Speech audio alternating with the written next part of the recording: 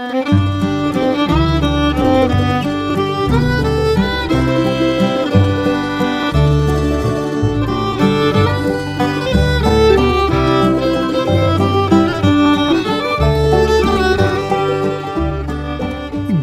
morning, Oregon. I'm Finn J.D. John, FJ at offbeatoregon.com, and this is the Daily Offbeat Oregon History Podcast. Today we have for you a brand new episode just come out from under the 60-day embargo period during which our participating newspapers have exclusive rights.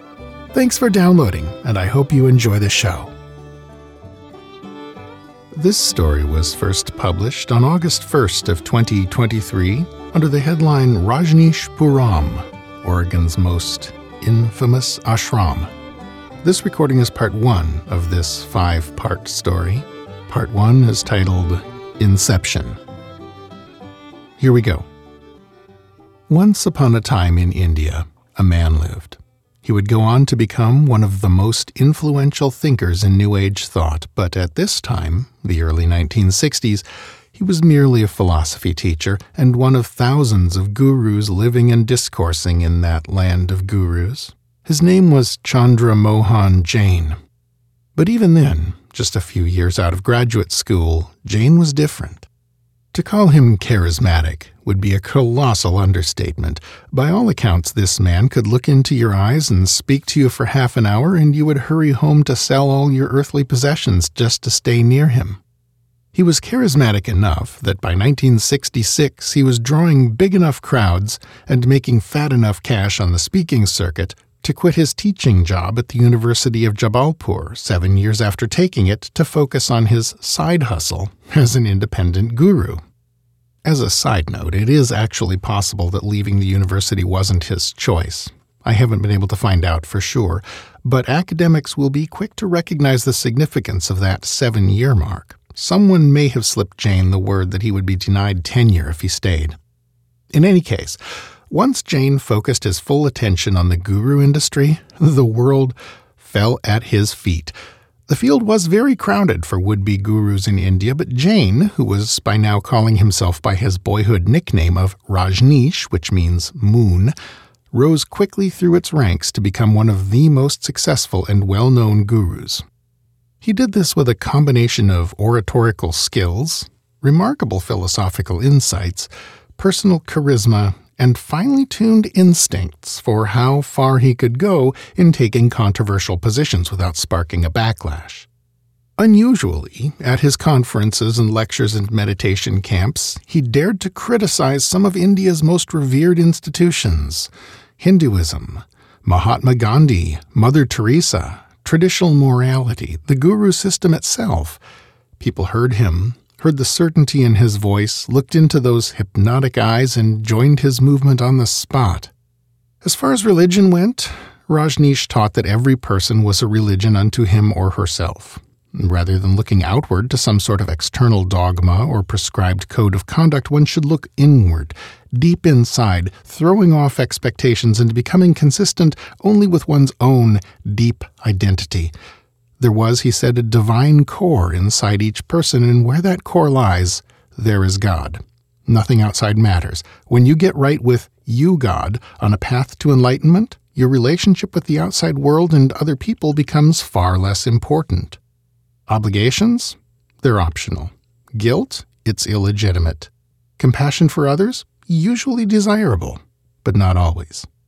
It's obviously very different in most ways, but the philosophy of Chandra Mohan Jain had a few things in common with that of philosopher-novelist Ayn Rand. And like Rand, there was a lot to like there if you were a wealthy person seeking a personal philosophy or a path to spirituality that didn't ask anything from you or require you to share your bounty or make you feel guilty for being fortunate in life. As with Rand, there was also a lot there to like if you were young and powerful and capable and frustrated with the demands and constraints of society. Jain taught that the impulses and urges that most faith traditions expect young people to resist are simply part of life and should be indulged, not resisted, so as to reduce their forbidden fruit appeal. The path to desirelessness, which is where you wanted to get to, was through indulgence, Jain taught.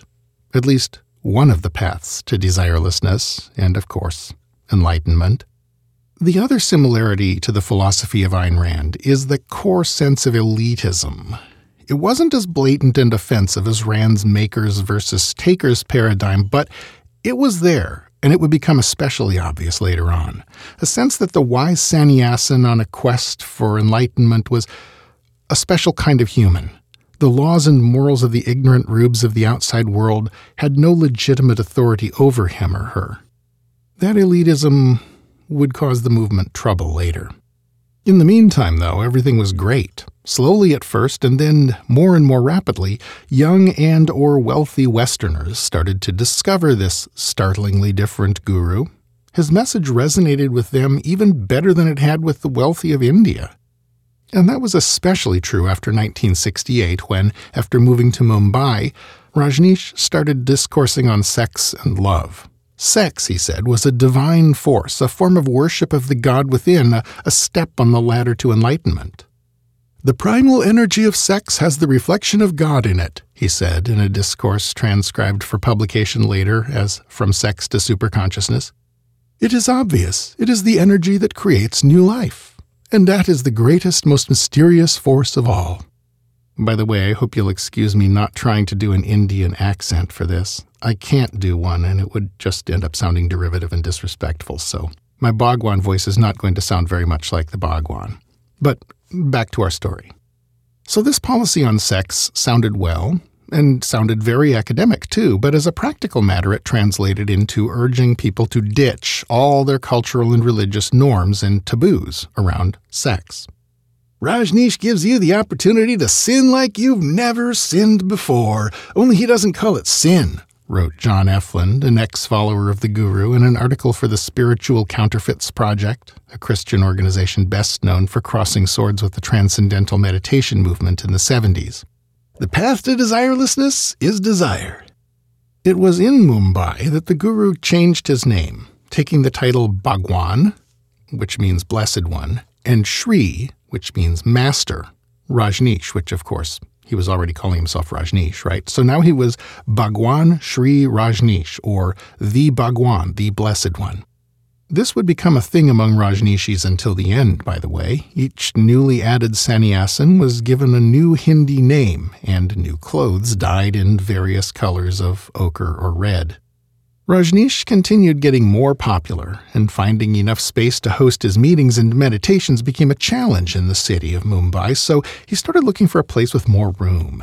And in 1974, some of his followers found a doozy. It was a private 4-acre enclave in Koregaon Park in the port city of Pune, on which they could build the Sri Rajneesh Ashram.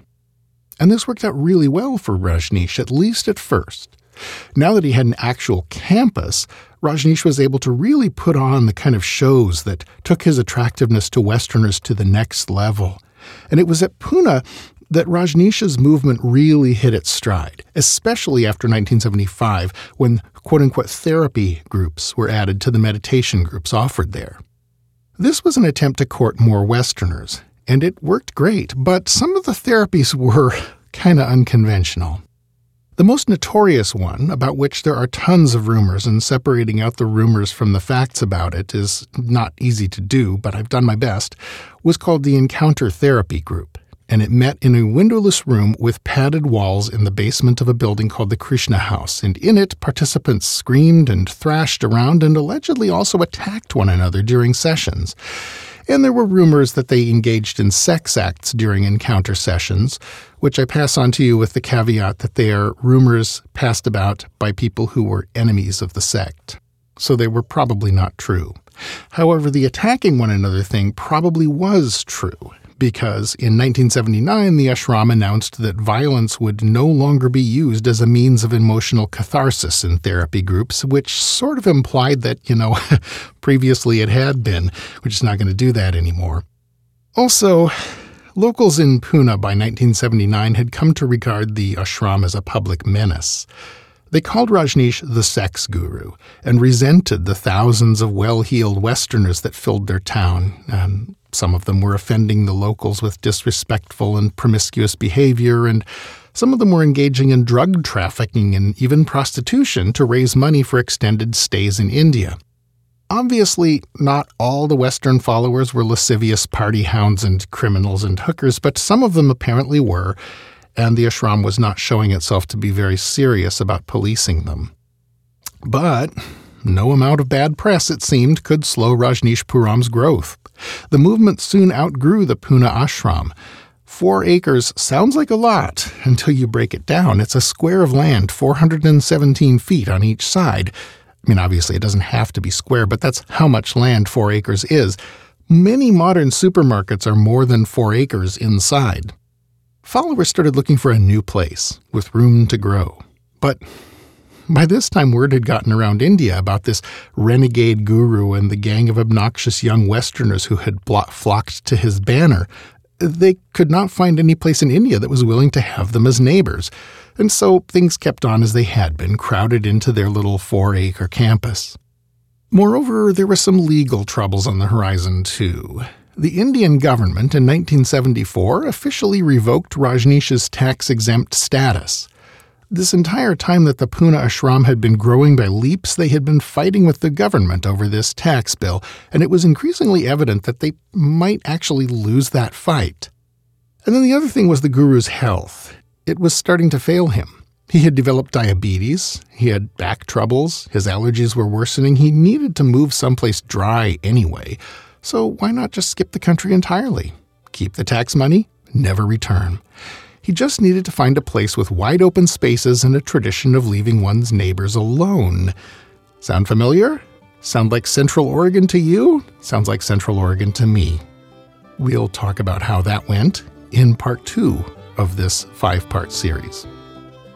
Key sources in part 1, as in the rest of it, were works by Eric Kane and Nadine Jelsing, Corey Fry, and, of course, Les Zeitz. Well, that's our show for today. Thanks again for listening, and I do hope you enjoyed it. This podcast is part of Offbeat Oregon History, a public history resource for the state we love. Check out our hub page at offbeatoregon.com to explore all the other things we do, or to find the full citations and visuals that go with today's show. If you haven't already, check out our Offbeat Oregon books. They're basically revised, updated, and re-researched collections of these columns and topics arranged by topic. And so far we've done Heroes and Rascals of Old Oregon, and Love, Sex, and Murder in Old Oregon, and Bad Ideas and Horrible People of Old Oregon. The third title is probably going to be out by the time you hear this. If it's not, that probably means that I'm in big trouble. Anyway, you can find these in hardcover, softcover, ebook, and sometimes audiobook, wherever you get your reading materials. This podcast is covered under a Creative Commons license. For details of that, please see offbeatoregon.com/cc. Our theme music is by the Atlas String Band and was written by Carmen Ficara. Listen and download more at atlasstringband.com. Offbeat Oregon History episodes come out once per weekday, usually around 6 a.m. when I'm on the ball. With this particular one, though, we are dropping Part 2 on Saturday and Part 3 on Sunday, and Part 4 and 5 on Monday. So our schedule's a little bit different, and we're actually working through the weekend. But in any case, it won't be long before the next episode is on your device and ready for you to queue up and enjoy. And until then, go out and fill up the rest of the day with good stuff. Bye now.